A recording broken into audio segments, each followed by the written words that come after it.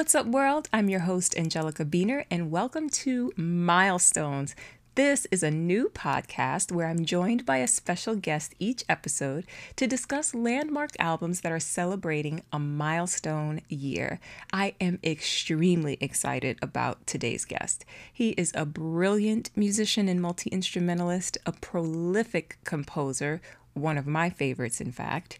He is an educator and the creator of Exchange Village, a holistic approach to Black music with pure freedom and creativity in an all-inclusive, cross-media exchange of knowledge through workshops and performances, a solo and collaborative journey dissolving perceived genre and technology lines. He is a two-time Grammy-nominated saxophonist and producer, and his latest album, People of the Sun, on Blue Note Records, is available everywhere. He is Marcus Strickland. Marcus, welcome to the show. Oh, wow. Thank you so much. What an intro. That made me feel kind of good.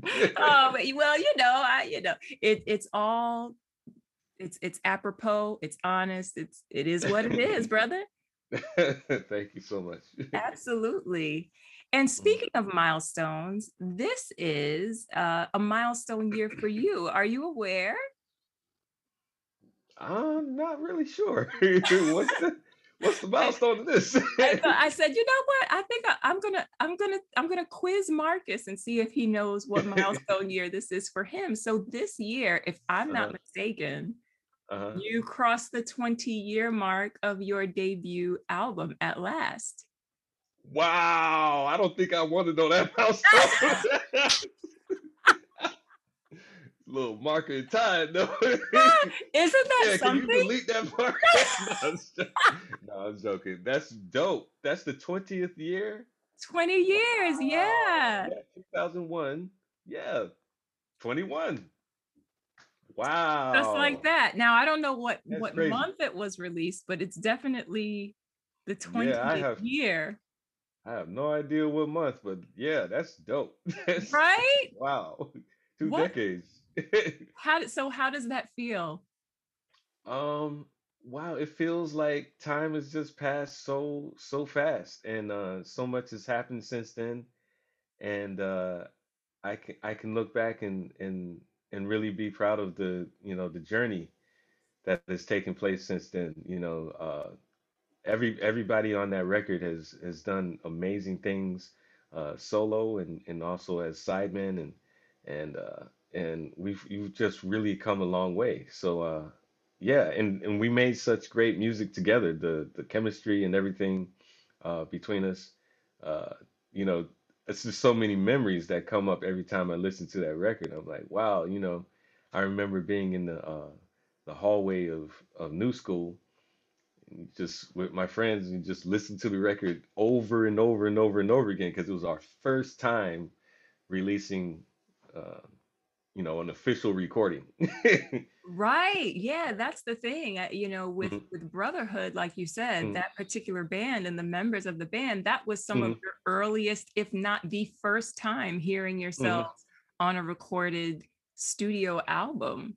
Yeah, Yeah. and that's why we called that record at last is because what you're seeing there is the accumulation of ever since we started on our instruments and listening to music cognizant, of who's on the records. Like ever since those formative years leading up to the year that we actually recorded that, it felt like a long journey to then. So that's the thing, because we are here to talk about a release that came out 60 years ago. Next month, March will be Hmm. 60 years Hmm. uh, before this album that was life changing for both of us, I'm sure. And that is Definitely. John Coltrane's My Favorite Things. And Yes. what I did not know prior to, asking you if you'd be willing to talk about this record with me was that it has a real personal meaning for you outside of just it being a killing album. So Hmm. this is so can you talk to me a little bit about just how you were introduced to this album? Oh, definitely. So the the great history of this record with me is first of all, there's a vinyl that's called "The Best of John Coltrane." I love the cover. It's a dope picture of Coltrane in a very solemn pose, and it has my favorite things on there. It's got Naima, Central Park West, Giant Steps. Uh, it's all on that record. And that vinyl is a vinyl that my dad would play. He would rock that all the time. Even before we were born, when we were still in the womb, he would rock my favorite things from this vinyl into the womb, put the womb to the speaker. And our farm mom, she had all these sound waves going through her. But um, I really appreciate him doing that. I have no doubt that it affected us in some kind of way to hear things while we were in those very formative years, Oh man. Yeah. zygotes and everything. Right, but exactly. but yeah, we used to rock in our little rocking chairs to this record. Um, when we were little tiny babies, and then as toddlers, you know, uh, we would run our cars back and forth, a little Hot Wheels and everything, back and forth to the music while we're in the car, and we had Jerry curl and eat the a hole in the back of the seat. Ah, uh, ah. this record has traveled so many years with us, and by the time we were 11, that's that's when I first really became cognizant of what I was listening to all those years. Mm, Because we came back from band class, my brother announced that he picked drums as his instrument. I announced that I picked the saxophone, hmm. and my dad got very excited. He was like, "Wow, you guys you want to play instruments on you saxophone and drums? That's very complimentary." It's like, uh, I gotta show you who my favorite saxophonist and drummer are. It's John Coltrane and Elvin Jones. And he said, I've been playing this record the whole time for you guys. He took it out and he played it for us, and it was like listening to it with a whole different pair of ears, a whole different perspective, because we were finally cognizant of what was going on. It's like that's a saxophone playing the melody. Those are drums in the background providing all that rhythm. And my dad was breaking down all kinds of things about the recording. It's like, look, do you recognize that song? We're like, yeah, it's like that's from a movie called The Sound of Music. It was like, oh, dope, yeah, yeah. I remember them sing about their favorite things. It was like, yeah, John Coltrane does this a lot. He'll take a very famous song and do his own version of it.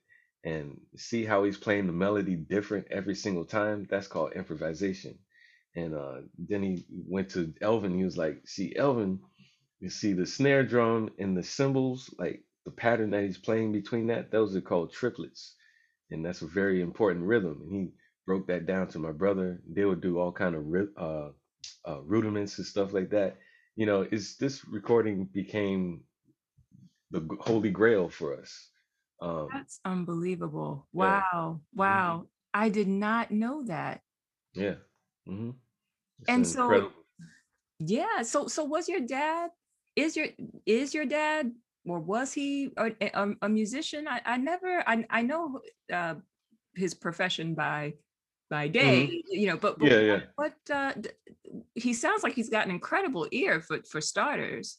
Oh, yeah, definitely. He was since the age of 8, he was a percussionist, and actually through college he was playing percussion. He was the principal percussionist in the section actually for the I think it's the Fort Lauderdale or maybe the Miami Beach Symphony Orchestra. He was the principal, you What? know, heads, snare and everything. He had them rudiments crispy. Yeah, yeah. Yeah, and he also played the kit, and we heard him play occasionally on the drum set for this like neighborhood uh, barbecue thing that they would do in our neighborhood, and it was a neighborhood called La Mirage. I wonder if it's still around in Miami. But you know, we remember seeing our dad playing the drums, and we were like, wow, I didn't know he did this because his trade by day was a lawyer. He was a lawyer, Right. and he's now retired, but like, yeah, he's always been an avid music fan, and also he was the designated DJ for parties at University of Miami. It- So yeah, I so can't. he had an incredible crate of records, and he had this dope it was a dope cover for Mandolin. Uh, uh, I can't remember the name. I think that's the name of the group, Mandolin, with the monkey. Um, what's the name of the Oh, monkey with the colors and stuff on the face? Um, I know what you're talking about. I know what you're talking about. It's not escaping me as mandolin. well. It's Is it something else. is it mandrel? Mandrill. Yeah, I Yeah, yeah. said mandolin. That's another instrument, isn't Right, right. it? Yeah, When mandrill. musicians, yeah, yeah, yeah. This is always turn everything else into music. But Exactly, yeah, exactly. Mandrill. Yeah, he had this. I remember that cover. I remember the cover for the Best of John Coltrane, from which he would play My Favorite Things all the time. And I remember the album cover for Talking Book, Stevie Oh Wonder. man. Yeah, and it's such an incredible milestone of my childhood to see that cover, in particular Talking Book. So I hung it on the wall in my room because there's very incredible memories, uh, coming from that imagery, the braids and everything, him laying on the grass and The the earthy braille, colors. Yeah, the the braille. braille on the record. I remember Yeah. as a kid running my finger across Uh-huh. the bumps, as I would call, Yeah. the bumpy paper. I thought that was hmm so cool. And even for Yeah. me, it's so funny because Coltrane was also what was playing when I was in the womb, but it was the Coltrane and Duke Ellington album. And Oh, dope. so Incredible. similarly, I came out Mm-hmm. feeling like I knew, feeling akin to, or a soul tie or some type of Mm-hmm. kindred spirit to, and I still feel that to Coltrane. It's a weird Yes. thing, but I Mm-hmm. feel, no one can tell me that that's not my soul relative spirit guide something. I feel like Mm-hmm. there's some type of a soul tie. And for Definitely. me it was like definitely the ballads record that was played Mm-hmm. all the time, and the again the Duke and Train Mm-hmm. album, the Giant Steps. And it wasn't until I was maybe 10 or 11 years old that I really got into my favorite things. And it was Mm-hmm. not my mom who was playing it, my mother or dad, but it was my brother. And I just remember Mm-hmm. that blue cover. It's similar to that Oh blue yeah. in your Mm-hmm. background, that beautiful Mm-hmm. sort of vintage Cookie Monster blue, Yeah. with The the Saint. red, Yeah. yeah, with the The big, Eve's Klein Blue. Yeah, that's the name of the oh, color what that is I the name have. of it? Eve's Klein. Eve's Climb Blue. Yeah. That's a vibe. It is such Yeah. a vibe. And Yeah. that's It how really I is. was, introduced to that Mm-hmm. record all those years ago, with the red lettering and him Mm-hmm. standing there with the soprano saxophone. And it wasn't like this crisp, clean graphic. It looked kind of, Mm-hmm. you know, Yeah. but that Looked kind added of. to the mystique of the whole Yeah. thing. It was like, what is this record about? That's how Mm-hmm. it felt. And Yeah. so, you know, this record was recorded in October of 1960, released in 1961. And the group that's on this record, which is Train, McCoy, is Steve Davis, and Elvin Jones. And they Mm-hmm. recorded over maybe a week's time or so. They recorded all the material from this record, um, the Coltrane Plays the Blues record, and I believe Coltrane Sound. And they recorded this record in like 2 days, Mm-hmm. or something crazy like that. These Atlantic recordings, this is a time where we get to see a lot of the components that make up the culmination of who he was as an artist. Like a lot of his defining artistry, his technical prowess, his harmonic innovation, the prolificacy as a writer, this journey that he was on where, he talks about searching. And I know we can tend to over romanticize or even maybe oversimplify what that process was, but like, it's just such a time. These Atlantic recordings for me are really, really special. Like, They really are. what do you feel about that period of Coltrane? I feel like Coltrane's sound was in a very interesting stage at that point. It was uh, extremely bright, and it was very crisp, and I could tell that he was really, really deep in the shed. Like there's a certain vibrancy to a saxophonist sound when they're like really, really deep in the shed, and Hmm. hearing that muscular tenor sound from that period is very inspiring. It's like, yo, he has been shedding Right, right. deep in the shed, yo. Like, no, there's no doubt about it because of like the sound is so strong and the sheets of sound and like hearing and also the acoustics, how it was recorded, whatever room they were using, that was it. That was it, Yeah. Jack. So I was Hmm. having this thought, right? I was like, so I'm like, listening to these records and getting, ready to talk to you about this album. It had me going down the rabbit hole and listening to all the stuff of this particular band, right? Hmm. And I was like, I feel like Steve Davis got George Coleman a little bit. Like what I mean, Probably, yeah. right? It's like, Yeah. and as Hmm. much as I love Wayne, I bow to Yeah, Wayne, he is the definitely. man, but like Hmm. some of my favorite recordings are the stuff with George Coleman. Yeah, You know what I definitely, mean? yeah. It's Hmm. like with this band, I guess it's not, I mean, Jimmy Garrison comes and it's just Hmm. like Yeah. alchemy. It's just like, okay, Yeah. that was the thing to make this sort of like Hmm.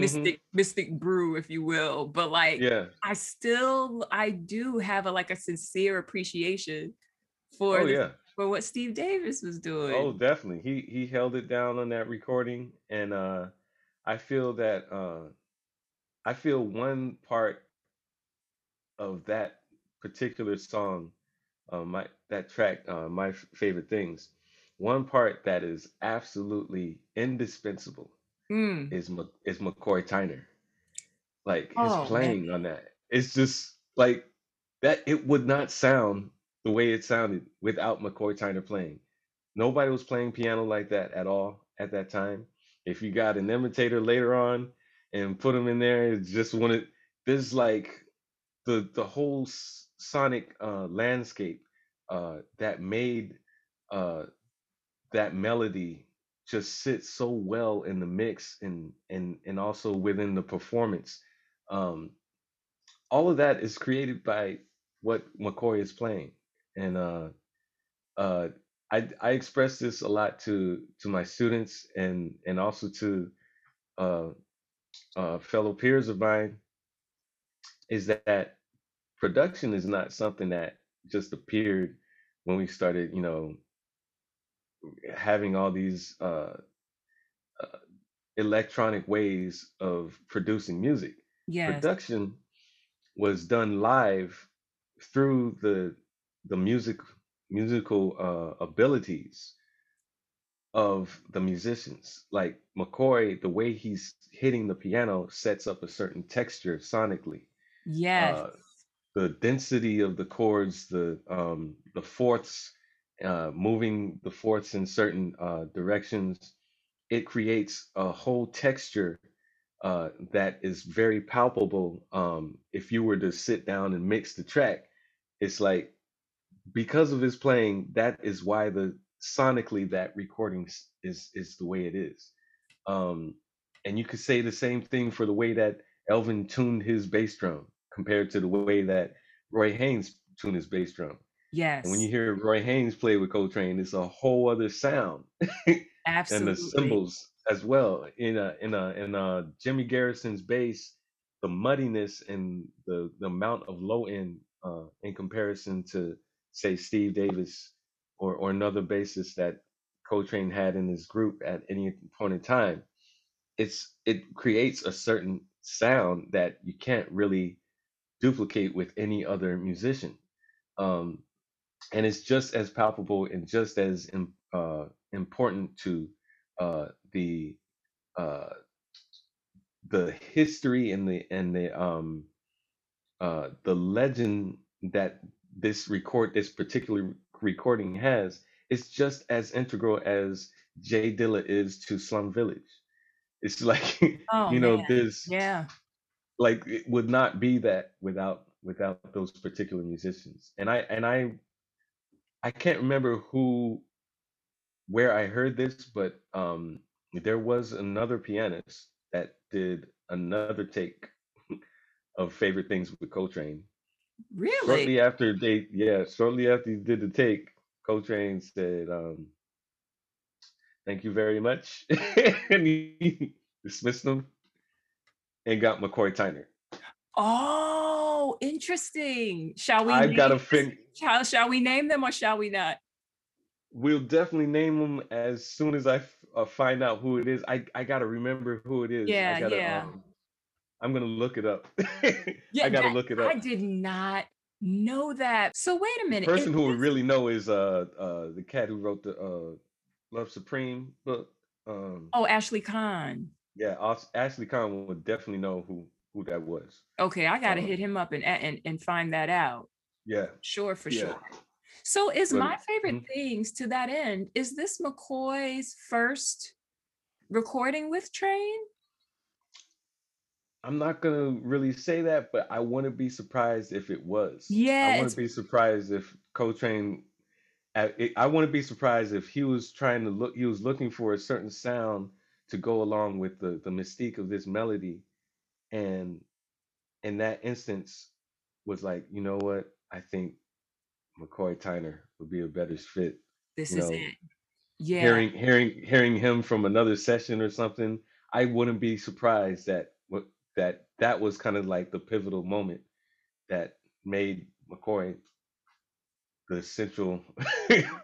uh, Man, yeah. because let's get into that because Mm, the to your point, and I think that's such a dope point that you're making in terms of production and the mm, way that mm, people, when they even hear the word, their mind mm-hmm, automatically goes to electronics.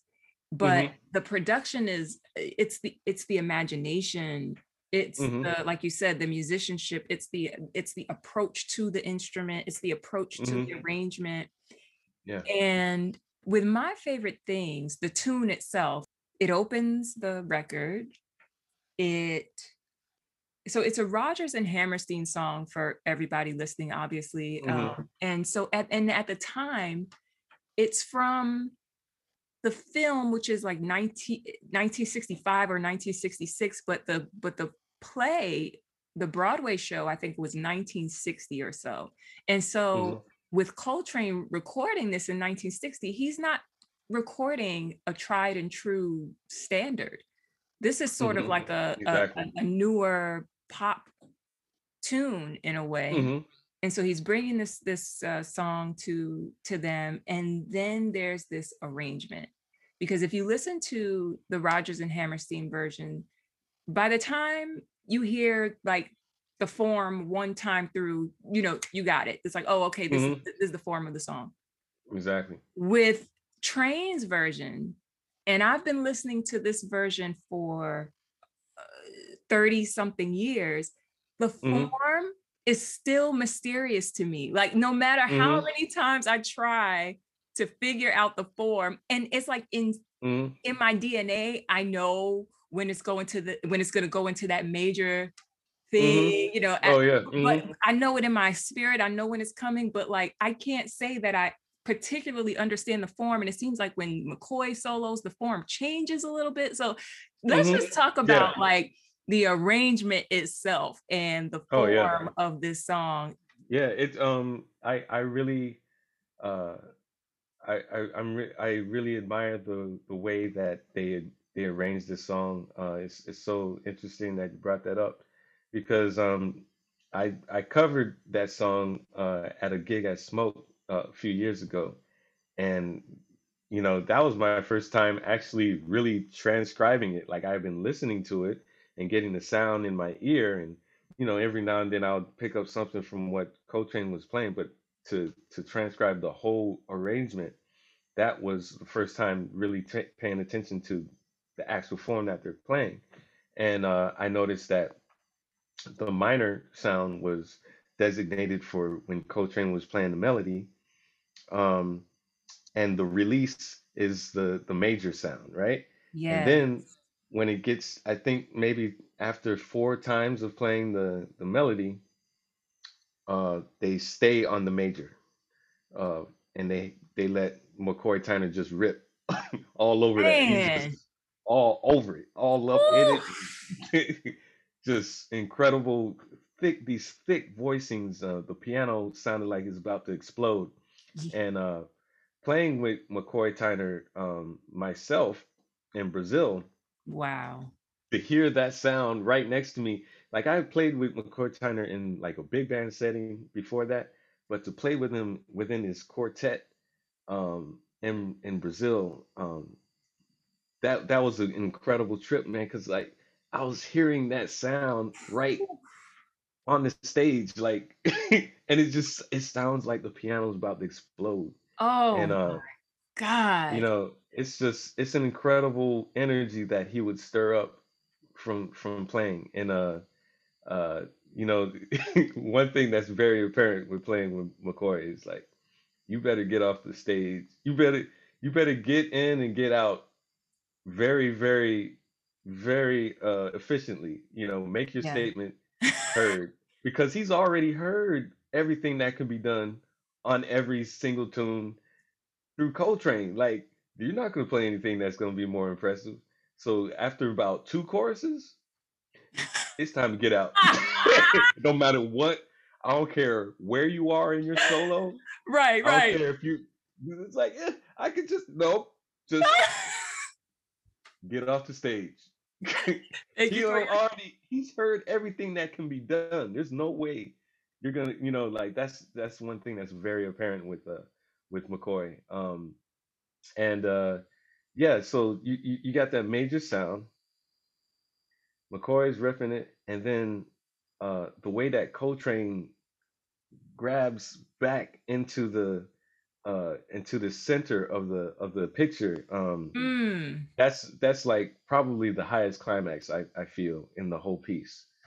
Um, and the switch to minor and major is something that I didn't even notice, and it's because it's like I knew something was different what's happening, but I really noticed it until my later years, because McCoy had a systematic way of voicing major in a way that made it less happy.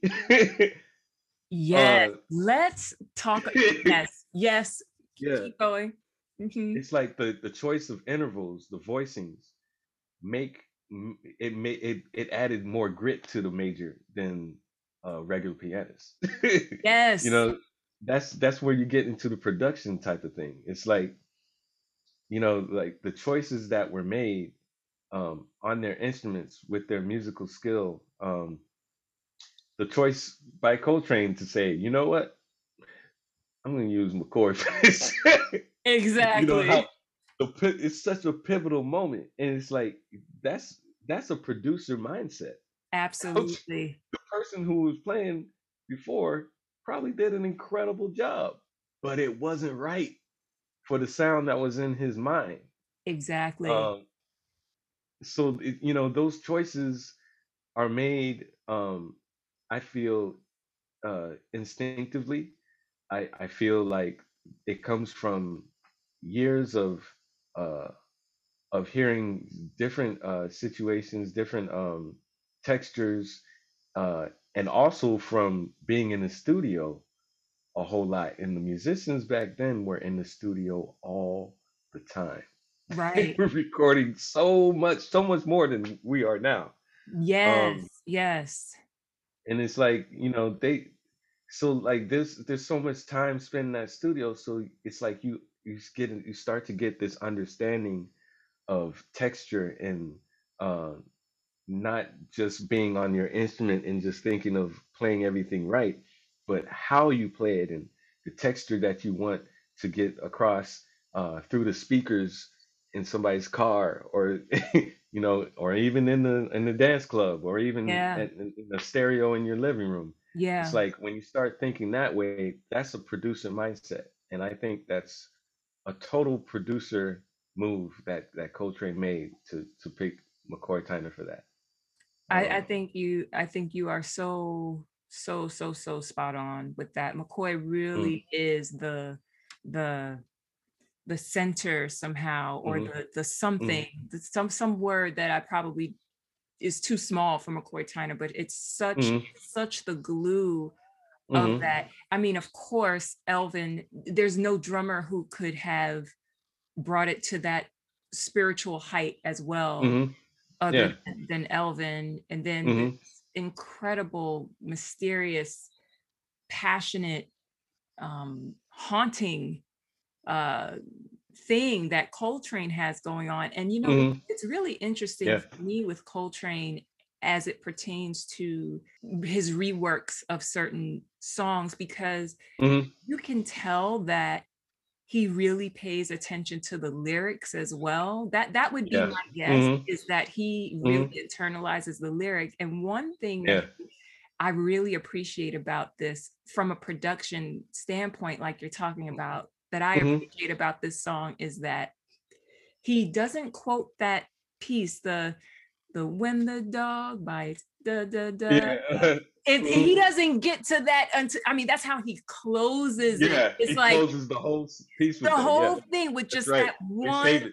Exactly. It's like it doesn't That's some come producer around. stuff. That's That's some some it's producer type stuff. Yeah. yes. I mean, it's so Mhm, modern. It's so, I mhm, think of, you brought up Dilla. I feel like that's something that mhm, a producer like that would do, where it's like, mhm. because if he had introduced that part of the song in the cycles previous, it doesn't work. Yeah. It has to It have doesn't this, work. Mhm, no, it has to have this vampy, modally, it has to be exactly what it is to have that transcendent thing that is evoked in us when we hear it, I feel like. And then yeah. he's like, and then I'm gonna drop this on you on the end. Mhm. And then Yeah. even how he plays that, Mhm. how he, oh my gosh, just how Yeah. he plays that line. Mhm. And I can just, I'm hearing it in my head right now. Yeah, like when it was like Right. like right there. Oh It's like the way he plays it is so, it's just so subtle. Like he's not overstating at all. It's just exactly what's needed.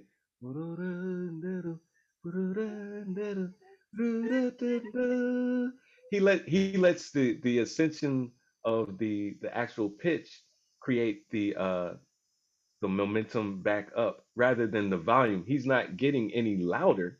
He's just simply letting the notes in their pitch create that type of tension. And like oh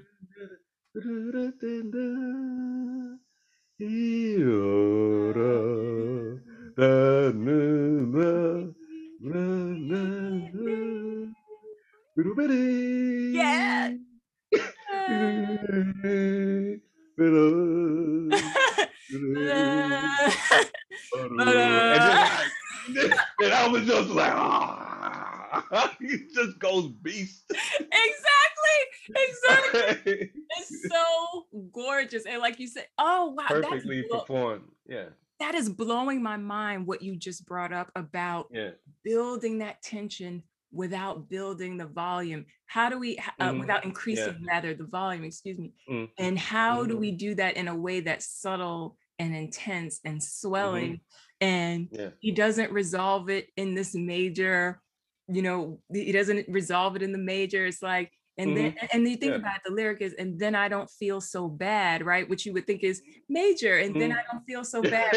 But it's like no, it's like there's beauty in the melancholy. There's beauty Hmm. in this.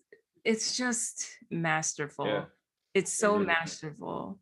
perfectly performed. Perfect choice of the musicians for the recording, and yeah, it doesn't get any better than that, It really doesn't. and you And then can't replicate it ever. right, yeah, and I mean, your performance of it at Smoke, I've Hmm. seen it with David Bryant and Ben Williams and Hmm. DJ Hmm. Strickland. It is it is well, I have to tell you, and I do Hmm. want to get into this too, but Hmm. we'll talk about, I guess, I don't know, should we go into the next track or should we talk about the soprano saxophone? Because I feel like, Let's talk about soprano. Yeah, I love that. yeah, because when I was just thinking about hearing you do it at Smoke, and then I was saying, well, first of all, outside of Train, you are my favorite soprano saxophone player. Oh Uh, wow, thank you so much. I Wow. mean, no, that's why I'm hyped. I'm hyped. I'm honored. I'm Hmm. like, I can hardly stay in my seat talking to you about this record because there's very few people that I could talk to a lot of people about Coltrane, but Hmm. there's not a lot of people I would want to talk to about Coltrane on soprano. Hmm. And Yeah. you're at the top of my list with that because Oh wow, thank you. you're literally my favorite living soprano player for sure. And so I kind of want to talk to you about the soprano. Like, so how popular was the soprano itself when Train did this record? Because I know he was a big fan of Johnny Hodges, but even Johnny Hodges, I Hmm. think by the mid 40s had stopped playing soprano altogether.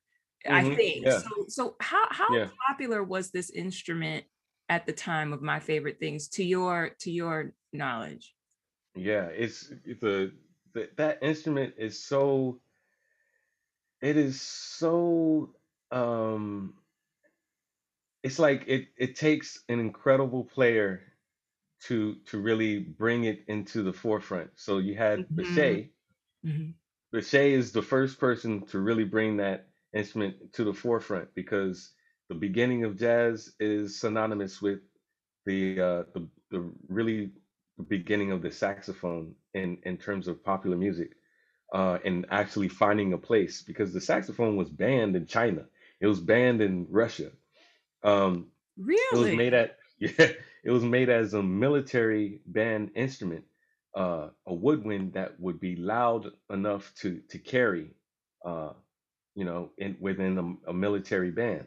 Uh, a lot of Adolf Sax's inventions were for that purpose, to be heard loudly and be played as easily as possible. He made many inventions. He made an invention that led to the sousaphone, the one that's wrapped, the tuba that's Hmm. wrapped around the person. Yeah. That's because of Adolf Sax. The modern bass clarinet, the patent for that came from Adolf Sax. He improved on the bassette, which many uh, inventors were trying to make this low instrument. He made it so that you can actually hear it and project it. That's why it looks like a saxophone with all the extremities and stuff. Hmm. Uh, Adolf Sax was such a great inventor that people were hating on him in the worst way. There were three assassination attempts on him. Yeah. So like Oh, yeah, and okay. his really the claim to fame was of course with the saxophone and the family of the saxophones.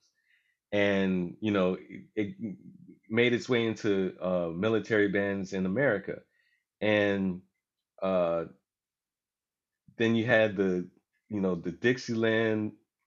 I don't want to even say that. Like the the second line New Orleans type stuff was going on, the steamboat bands and all that stuff. And uh, the person of prominence during that time was Sidney Bechet, and he was an incredible clarinetist and soprano saxophonist. And that's where it really gained the soprano saxophone gained its popularity. Uh, it's just like the soprano of an opera. Like it Mm. is the star. It is gonna be the star of the show, no matter what. Yes. Yes. um, so you better be strong on it, right? So Sidney Bechet the lineage goes to Johnny Hodges. Hodges was a protege of Sidney Bechet. He studied the hell out of Sidney Bechet, followed him around, uh, got all kinds of knowledge from him. So that incredible vibrato that Johnny Hodges has, that comes in lineage from Sidney Bechet. Johnny makes a switch to alto as his main instrument, and that becomes like the main voice, especially on those Strayhorn Ellington songs. It's like there's nobody who could play those melodies the way that Johnny Hodges did. Man. The way that he was scooping to the notes and the vibrato and everything, that was just it would just really stick out in the bands, like the opera singer, the soprano, and uh, and then you had people learning from Johnny Hodgins, such as John Coltrane. John Coltrane was on alto. He would emulate both Charlie Parker and Johnny Hodges, Right. and that he was in the Navy in a military band of some sorts, and he switched to tenor at some point, and I remember reading in the Miles Davis autobiography that that Miles gave uh, John Coltrane a soprano saxophone That's right. as a Yeah. it was like a going away present. I think Train was maybe involved with a lot of drugs at that time and wasn't really reliable, Yeah. and they parted ways, and that was one of the presents. That was a present that he gave John Yeah. Coltrane. I That think from very like an soprano. antique dealer or something like that. It was some kind of Yeah, real kind of slick uh yeah. It was a piece. dope. Yeah. Um, I think it was a Selmer, and it had like a very special spatula. Spatula is the mechanism that we use to hit the lower notes. The spatula system looked very unique compared to other spatula systems. So I uh, one of the most iconic pictures of him is on that Impost record, Ascension. Mm-hmm. On the cover is him with a soprano saxophone. He doesn't even play it on the record. Oh, that's right. Is it like a grayish background, like a light background? It's Yeah, very like like, it's a white room or something. yeah, Just exactly. like this with the soprano, and I think he's got a cigarette in one of his hands. It's so cool. It's such a dope photo. That picture right there made me want to play the soprano saxophone You're so kidding bad. me. I You're saw that kidding picture. I was me. like, I want a soprano saxophone. I want it. I used to yo, I used to stare at pictures of soprano saxophones so much that it pissed off my dad. He's Really? like, better Why? stop, better stop having that pipe dream. You ain't gonna get no soprano saxophone. You better deal with that alto saxophone. Now, why did he feel that way? Did he think it was too eccentric, or what was the deal there? I think it's just in terms of, it's a yet another instrument to buy and stuff like that. And Oh, okay. it's like I was just staring. I would be staring at this thing so much. You better stare It at that might, alto. yeah, exactly. You know how Better black put your eyes parents over are, there. man. You put your Oh, ass back on something that actually exists. but but I think he was just messing with me because he actually did buy me a soprano saxophone towards the end of my middle school career. oh, you had a um, soprano by middle school.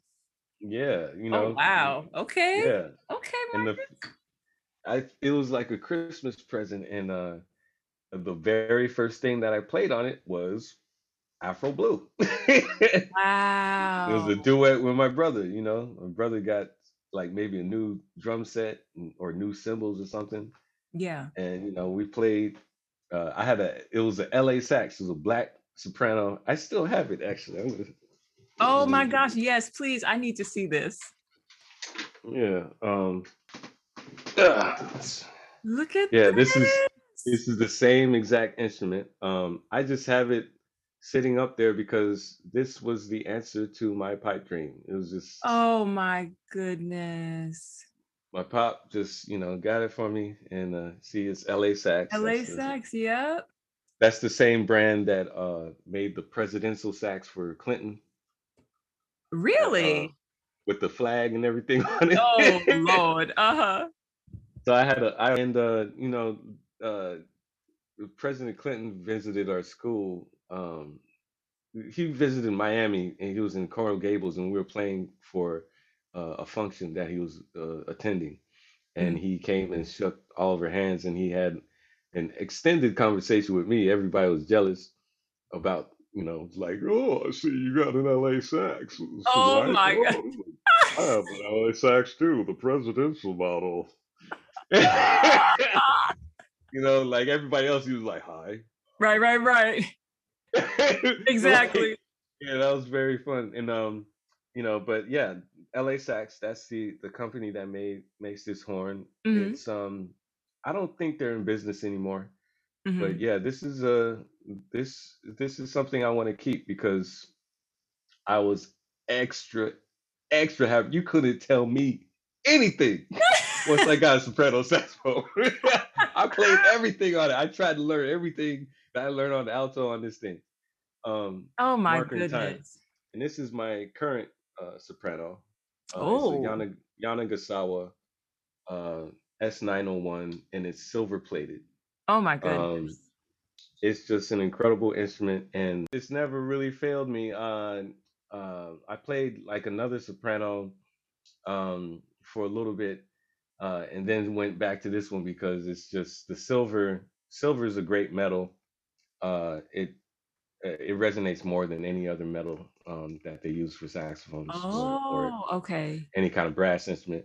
It's so Okay. the silver plate I feel is better than solid silver. They had a choice for solid silver, Yeah. um, but there's something about brass. You gotta have that brass in there, and yeah, it's Yeah. a great sounding instrument. I love the.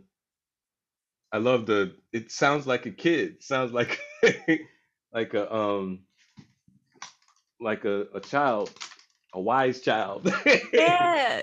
So And let's get into Coltrane's mm, sound on soprano because mhm, his sound on soprano is yeah, very unique. It doesn't yeah, it sound is. like anybody else that I can think Yeah, of. And most when I think of the soprano, especially in modern times, there's like a butteriness. There's a buttery tone or a buttery sound to it or something like that. But Train is not buttery on soprano. It's very it's kind of like the quality of like maybe a child having a stuffy nose, and they have that very cute nasally voice type of thing. yeah. Like I feel he has that type of sound, and a lot of times I feel with the soprano saxophone, he's imitating sonically. It sounds like he's imitating a snake charmer, the way that he Oh approaches it, yeah, and absolutely.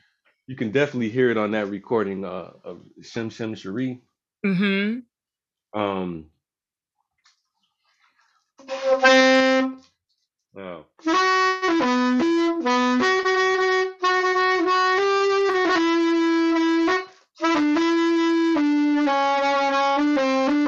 something like that. Yep. Like the way that he approaches the low end of the soprano, the quality that he got in the low register was very harsh. Like he would instead of smoothing it out with like kind of like a subtone type of thing, he would play it full on and embrace the how much louder the bottom of the horn is than the top. Um,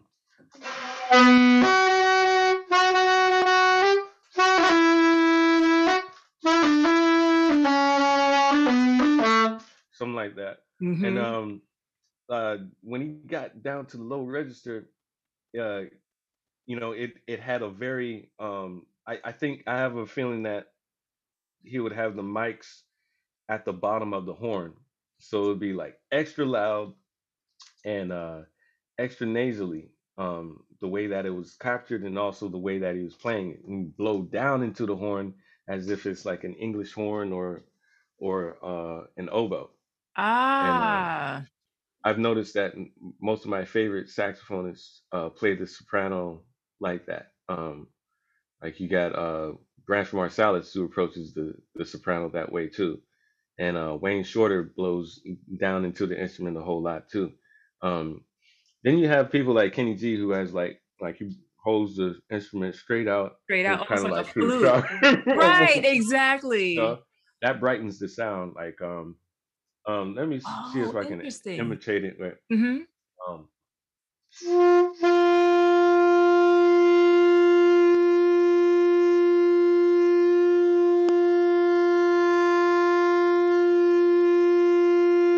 I'm not sure if you can hear it on that I side. can absolutely hear that subtlety. Yeah, Absolutely. it yeah, Ah, it changes okay. the because when you're blowing down into the instrument, the air is traveling like this, and it hits the far edge and goes down along this side of the horn. So it's not interrupted that much from the keys that are moving. It makes a more round, fat sound. Um, as opposed to when you're playing like this, Hmm. it's going straight in, and if you have a straight neck, it's going even more straight in. It's going Right. straight in, and it's just right against the fingerboard, so it gets interrupted and stuff. It's not as warm and fat sounding, you know. Um, Ah, Posture interesting. is everything with horns. And I'll be honest with you, my Mhm, ignorance, I thought that they were mhm. holding the horn like this to try to look slick or something like that. Like to try, like especially the more smooth leaning artists, Yeah, they'd have yeah, the horn tilted up to the sky and all that kind of yeah. stuff. So And I just thought it and you're was probably right about that. You're probably right about them trying to look slick. But the people who are cognizant about posture, they tend to sure. hold it down. And most people would not, I don't think, hear that, like if someone never heard train on soprano and they said and they heard you describe it as nasal, which I think is spot on, that would Hmm. probably sound like a turnoff to someone. Well, I don't want to hear someone sound nasally, but Hmm. it works so Yeah. well. And I think, Hmm. to your point about it sounding like a snake charmer, because I think I read Hmm. where he was getting really into more Eastern approaches to music and Eastern sounds and compositions and things like that, Hmm. Hmm. and how that probably influenced his sound or his tone in particular on Hmm. soprano as well. Yeah, definitely. I have no doubt that uh, you know that it's influenced from the East, that helped form his sound. Hmm. I really love how he utilizes that. That's some producer stuff right there too. That Just the too, way that exactly. the type of sound he wanted to get out of that horn. Just pouring a little Is water. very different than Bechet, very different than Johnny Hodges. Um, that was a very distinct thing, and it's like it's so weird how the resurgence of the popularity of the instrument comes along with the strong player. It's like, you know, John Coltrane, Steve Lacy, The Shade, Johnny Hodges, like it Yeah, always comes, then there's Wayne Shorter, and then you got, Marcus Strickland. oh, come on now. I mean, since we naming people, you Thank know. you so much. And it's like, because there's this, there's during that whole time, there's other people playing the soprano, but it ain't really hitting the mark It's because exactly. I feel a lot of saxophonists, they see the soprano as, oh, this is just a tenor up an octave, and it's like, no, it's a Because totally it's the different same instrument. key, right? It's in the same key. Same key, up right up an octave. Hmm. But it's like the change in the size of the bore, the change in um, it changes how minute a movement it takes to make it out of tune, because everything is more dire because everything's Oh, smaller. okay, So you have to have a very okay. tight embouchure in order to make that thing work. Whereas with tenor, you can have a more loose embouchure, and there's more give. It's a different instrument. It's a Yeah, totally different. totally different instrument. I did not even think about the tuning and even with Hmm. train, how sometimes the tuning is people can't see what this movement I'm doing on the show, but it Yeah, has yeah, a little bit of malleability. yeah. There's a lot of flexibility There's some in the flexibility pitch. there. Hmm. And Yeah. yeah, that's he kind of embraced that quality of the instrument. Hmm. Um, Whereas you have people like Branford who can play spot on the pitch, right? Yes. And I took a few lessons with him on soprano saxophone, and that really brought my sound up to the par with what it is today because of my studies with Branford, because he studied the shit out of soprano, from Bechet to now. Like, he really understands the instrument. Uh, He's gorgeous. and He's absolutely Yeah, gorgeous on soprano. oh my God, it's incredible. And man, I remember one day I heard that Kanye hired Kenny G to play for uh what's his wife's name? Oh, Kim Kardashian. Kardashian, to play for her on Valentine's Day. And Yes. somebody was talking to me about it, and I was like, see, now if I was Kanye, with the knowledge that I have, I would have done this. And they're like, okay, you're gonna just like hire like a dope, somebody that you like. It's like, not only that, I would hire both Kenny G and Branford Marsalis. I would have her come into the room blindfolded and have her listen to both of them play separate times, right? Right. And ask her which one she liked the best. Oh, that is hilarious. Okay, and then depending on who she chose, what would that mean? So if That she would mean either divorce or we can live happily ever after. But yeah, I can Oh, imagine a whole lot of stuff. Yeah. oh my gosh. Okay. Oh man, that is hilarious. But Uh yeah, so so hearing and mm, uh and hearing I'm sorry for deviating so much from the topic, but like no, hearing those Sting records with Bradford playing soprano on them, yeah, it's man. like I can't imagine anybody else's sound with that group at all. Yeah, It's for like sure. that made the record, having that Totally. particular soprano sound. Oh Yeah. man. I mean, just Mm, even him on I think the first time I heard Branford on soprano that's really sticking out in my mind. I was about mm. 12 and it was on the Mo Better Blues soundtrack. And what's Oh yeah. crazy because I was just watching Mo Better Blues yesterday and Mm-hmm. I'm listening to I was never a big fan of the Harlem Blues track. Even when I Mm-hmm. had the Yeah. soundtrack, I would always kind of skip that one. And last Yeah. night, and then that's the funny But the thing, solo, whoo, man. Listen, woo, that the solo. That's one of my favorite. It gives me chills every time I hear it. it's so gorgeous, and that Yeah. was you took the words out of my mouth. I zeroed in on that solo, man. I Mm-hmm. was like, man, Mm-hmm. this is the And magic right here. This is really yeah. it's so absolutely gorgeous. And just like hearing the soprano sax of Coltrane along with McCoy is a sound of itself. Kenny Kirkland and Bradford. That's a vibe. It's a thing. That's like it's a vibe. That's the Absolutely. producer stuff. It's just like Exactly, exactly. And yeah. so let's talk let's get back to the record and the track that follows, which is Every Time We Say Goodbye, because it's Hmm. Oh there's yeah. Hmm. something about Train's band in that tempo range for me that is Hmm. I mean, I love impressions. I love, the all the like really burnout stuff and when they're really Hmm. going and Yeah. stuff, but there's something Hmm. about right up in Oh here yeah. They There's get right up in ah that groove, that's that pocket, like right yeah, at that tempo. It's a very distinct way that they swing at that tempo. it is. Yes, Yeah, exactly. Okay, so it's yeah. not just me because I'm like, there is something Hmm. about that tempo. Another tune that I love. It's funny because it's from this Atlantic era as well.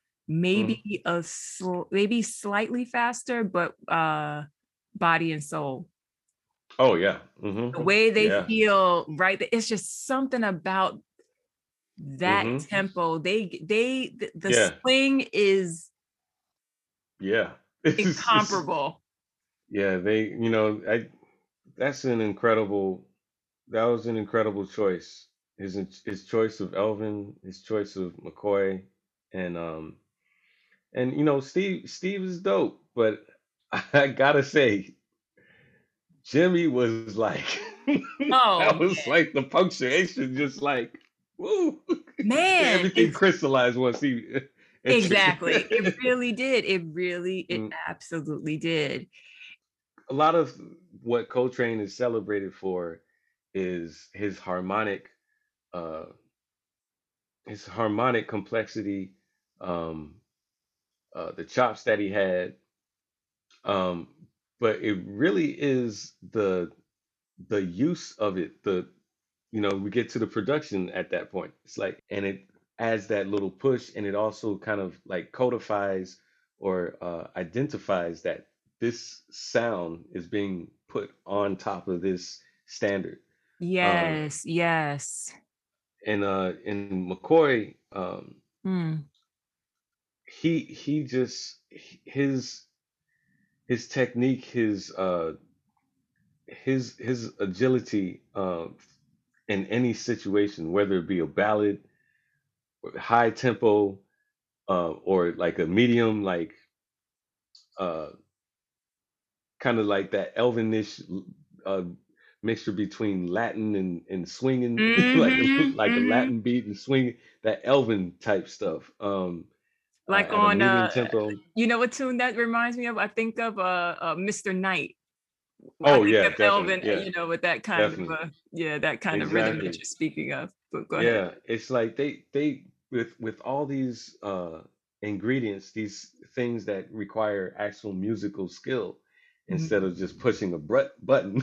Like you have to have like certain musical uh knowledge and theory, skill, and feeling in order to achieve these things. Uh, but these things added to the production. It actually made that recording sound so special. It made the group sound special. Um, and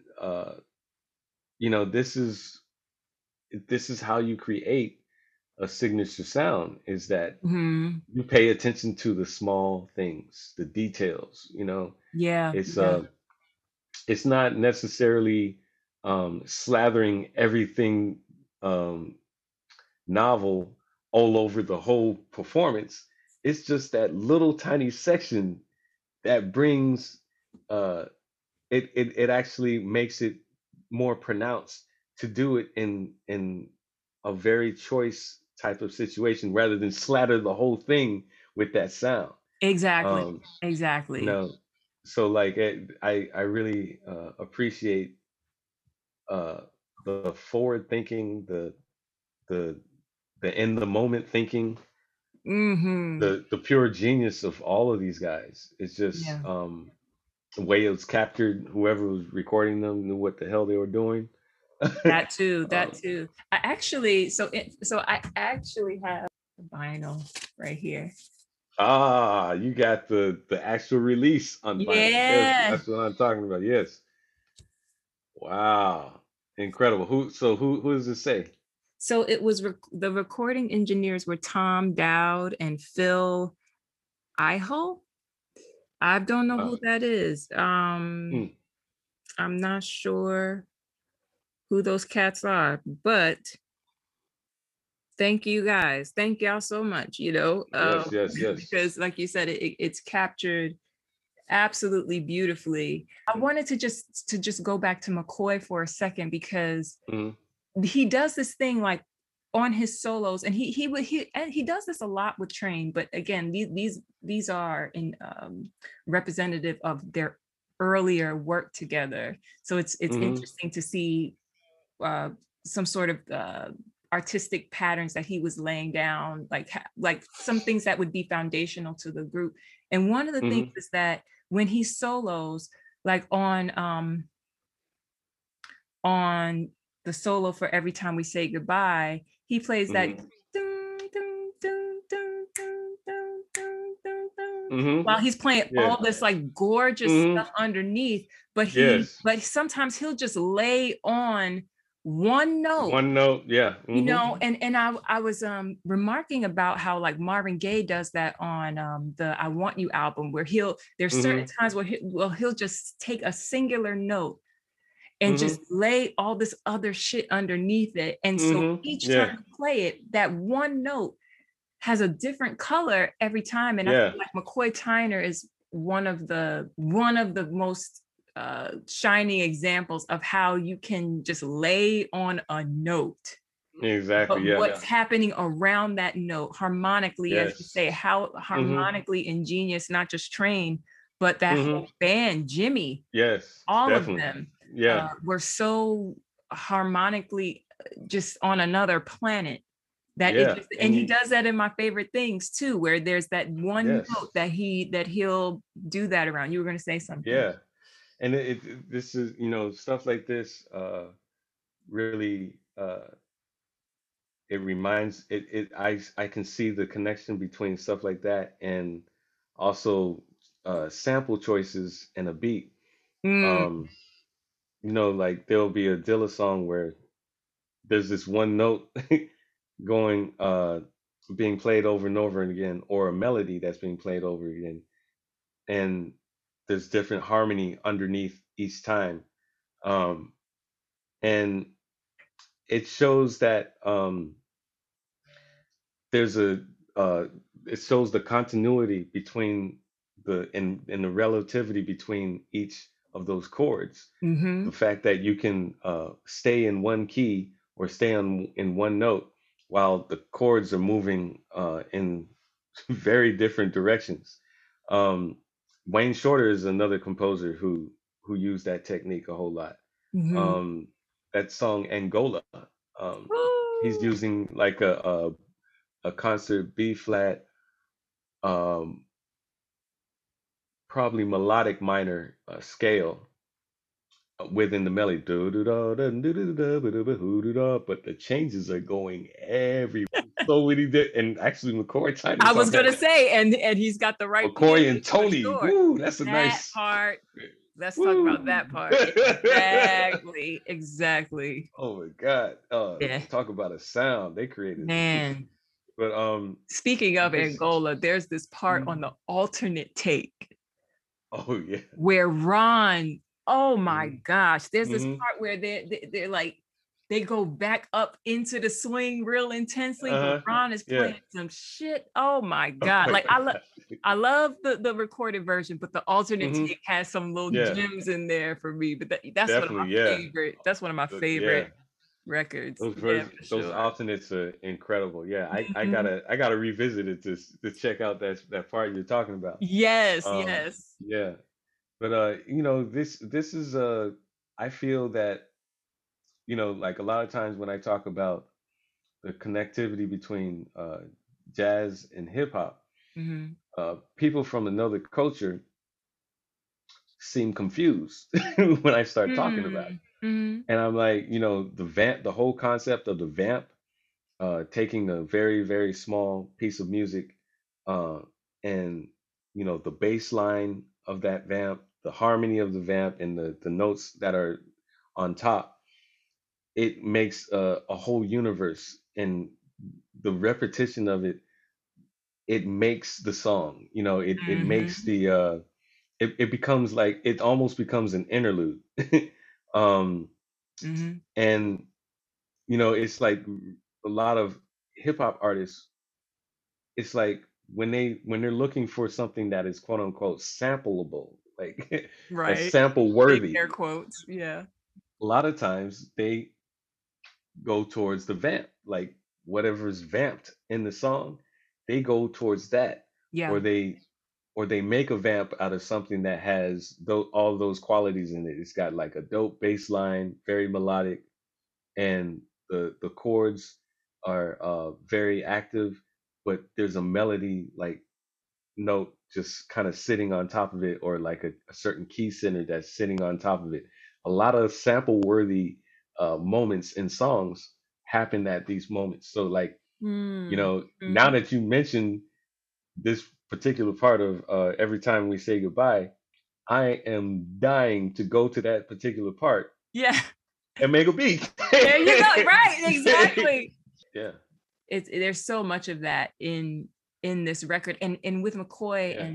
and in particular, the way he's able to, because of the style of playing that he plays, and like you said, it feels almost like ritualistic. It feels Hmm. like, Yeah. um because it has a vamp feel or a vamp style to it, Hmm. it becomes mantra-esque, Yeah, so to definitely. speak. It's almost like it's predestined because Mm. uh, the people that you have playing are on a high level listening to each other and choosing notes according to what they're listening to, and also according to what they know harmonically and rhythmically. And this is like the highest level of art. They're compose. You realize they are really composing. It's all kind of like what is called counterpoint, where uh, a melodic line in the bass with the melodic line on top, with the horn, or just those lines together make a certain type of harmony. And there's like certain, like if you were to analyze it, it would make different chords on every single beat or every single eighth note. Mhm, You mhm, could get different chords or different voicings on mhm. every single one of them if you were to do an analysis. Stuff Mm. like that is being done on the fly at any given Oof. moment in a jazz performance. So like that's why you have people like Gary Bartz who say, look, improvisation is just like I can just throw something, you know, like topple over. It's like, yeah, that was an improvisation. It's like we're composing instead of composers. We're composing. Wow. Yeah, that is a really important differentiation there. Wow, Mm, I never really thought about it like that. yeah, I never yeah. thought of it like that, but that's absolutely right, because I think even Hmm. the idea of improvising, which in and of itself is genius, um, Hmm. it is almost looked upon as something, Dismissive as or dismissive, as if it takes mm, no skill, as if it hmm. as if it does not take extreme intelligence to Hmm. do that, Exactly. Hmm. in a similar way that, I remember when Serena Williams would say, they always talk about my strength, but they never talk about my strategy, so it's, Exactly. Yeah. I Hmm. think because improvisation is largely identified with Black folks, that Hmm. there's been a narrative that whittles it down to something that is innately in us, that we just Hmm. we can just do that to some degree. Exactly. Yeah. There's some there Hmm. and to some degree there's some truth to that, but like when we start getting into these areas, I mean, you can't just pick up a horn and start improvising. You can't just sit at a Exactly. piano and start improvising. So Yeah. um The intellectual aspect of the uh, of Black people at large is always suppressed in analysis. I don't understand why. Well, I do understand why, yes, but right, it's exactly. like, there's something to it. Like they'll say, "Oh, they can dance. Oh, they can sing so well. Oh man, they can like make things up." But they really shy away from the intellectual properties of these artists There you that go. is necessary to create that art, or or even to play basketball. Michael Jordan is an incredible strategist, there's incredible intelligence going into that went into his decision making on the court. Exactly, because I think People people shy don't away from that part. Okay. Absolutely, yeah, because in their Mm-hmm. mind, these decisions are somewhat instinctual, and they don't require any strategy or study or thought. And so I think you Mm-hmm. make a great point. I mean, that what you said right there is so quotable. It should be Mm-hmm. like on a billboard somewhere about the suppression, you know, Mm-hmm. of Yes. analysis. I think that's a brilliant takeaway that you just stated. Um, Yes. and so when we flip the record, now Train is on Mm-hmm. tenor. And Mm-hmm. I have to admit, Summertime, I would be stuck on the first two tracks so bad. I would play My Favorite Things, and then Every Time We Say Goodbye Mm-hmm. Follows, that Mm-hmm. I could literally loop those two songs for Oh like yeah. half a day, and I might not Mm-hmm. even get to the B side. But Yeah. but let's talk about Summertime, because again, this is Mm-hmm. another shining example of a really dope arrangement. Summertime has never Mm-hmm. been, I'm gonna just keep it all the way 100. The tune Yeah. in and of itself has never, I don't really ever need to hear Summertime. I mean, I do love Sam Cooke's Mm-hmm. version. There are Mm-hmm. very few versions where I'm like, you know what, I really dig that. But by and Yeah. large, I don't really need to hear Yeah. Summertime, shout out to Gershwin and all. But Mm-hmm. Train playing it, Yeah. I can make the time. With that the pedal and the harmony, it's just, I'm just saying, it always comes back to the producer decisions. It's like, and Yeah. you got Elvin doing that Latinish, Elvinish swing type of thing under it. It's like, that's a sound. It's a vibe. And it's like I wonder how I would love to be a fly on the wall to see how those choices came about.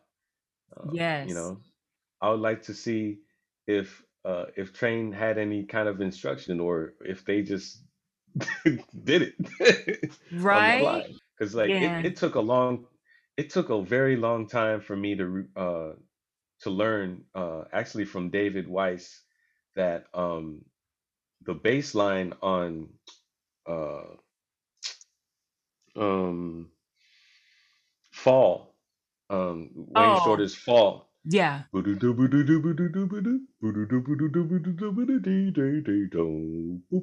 Like all that stuff, that was written out. I thought that was Ron Carter. I thought Ron Carter was Oh, like improvising that stuff. It is actually written down by really? Wayne Shorter. Yeah. That makes when we think about the composer who Hmm. we think about Wayne, that makes Hmm. total Yeah. sense. Oh wow, that's Hmm. interesting. Yeah. Now I Yeah. have to go back and I love that tune as well. Hmm. From the Nefertiti album, for anybody who's Hmm. interested. So we got the pedal thing, and then McCoy's playing this kind of whole tone kind of thing going on Hmm. during Yeah. the I guess the chorus, and it's so nasty. It's so groid. Yeah. It's It just so is. it's It sounds like a preacher, like the yeah. way that he states the melody over songs like that. Like you could, uh, there's like certain method to it. When you listen to certain like certain records back to back, you like, okay, on tempos like this they do that, and tunes like this they do. Whenever there's a pedal, they go into this type of sound, and like there's all kinds of choices that are being made that made the signature of the group, of the recording of that time. Uh, Mm, yeah, so it's absolutely. yeah, Absolutely. it's what can I say? It's absolute mind blowing, Yeah, what they were doing, and they were just simply being themselves. that's right. you know. Let's just try it this way, but Hmm. the song end the album ending with "But Not For Me," we can tell Hmm. with the arrangement that this was something that Train was being intentional about, because we Hmm. hear Train signature changes that he Hmm. was exploring. Yeah. And this is another tune where, you know, they're writing love songs, but not for me. And it almost, the way Train is Hmm. doing it, it's almost like they ain't writing them for me, and fuck it. Like, Yeah. Like the There's a approach different is, treatment. there's an Yeah. irony. There's such playfulness and humor and irony and seriousness Hmm. and deep artistry going on there, and boldness to take a Yeah. song like that and turn it into um impressions or something. You know what I mean? And Yeah. turn it into And that's something like some that. and that's some very black stuff Yes. to do. You know, like you see that in hip hop all the time. They'll take like a beautiful like Phil Collins song or something and add like the hardest beat to it. Exactly. You know, Exactly.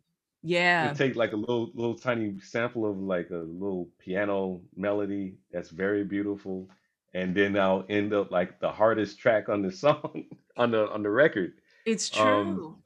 and you know, yeah, Train was doing that in many ways with his arrangements of these standards. You know, Yeah.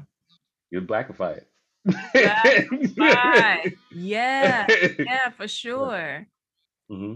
And so Yeah. yeah, we just it's really fun to hear him play those changes over these kind of songs, whether it's Body and Soul or this. That Hmm. is such a treat. Man, Yeah.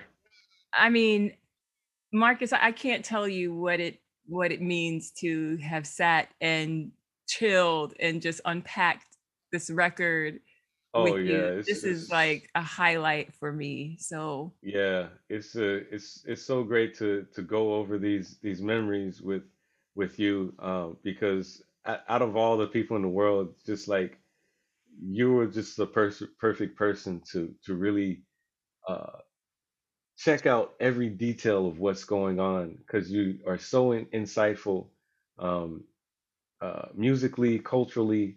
Uh, there's no greater person to tell our story than you. Uh, I am so glad that our words about this great art form have been crafted by you. I feel oh you are wow. anointed. I feel that we need to multiply you in some way, kind of way. That you nothing but jelly standard writers need to be out there, because we need the story told right. It really needs to be told right. And so I'm just chilling with you, and uh, our friendship, our kinship through the music, through the culture. It's just the perfect. I would not want to spend you know my hours listening to music like this with any person else than you, uh, to talk about it, because you're just jelly. Like there's nobody Oh, like jelly. man. Nobody hears like jelly does. Wow, you Yeah. got me little tears popping up in the corners, man. That is the highest honor to hear that coming from someone whose ear, whose vision, whose compositional approach, whose musicianship, whose virtuosity I respect to the degree that I do yours. Mhm. So that's just that's just a great honor to hear you speak Thank you. of me in such high regard. I do appreciate it. And I feel so blessed to have you supporting me on this podcast and talking to me about this record that means so much to you, so Hmm. much to me. And Yes. just thank you so much, Marcus. Where can the people find you? MarcusStrickland.com, or go to at Instagram.com/Marcus Strickland, with two S's. Yes, that's very you important, y'all. Yeah, you'll be able to find links, all the links. I designed my website myself, so it's a very personal visual representation of what I'm doing at any given moment. So go to my site. It's actually quite an experience to check out how I've laid out visually what I'm hearing. It is absolutely stunning. I recommend everybody check it out. Exchange Village, check it out, support. Thank you to Marcus Strickland. I am your host, Angelica Beener. Thank you for for listening. Join us again next time. This is Milestones.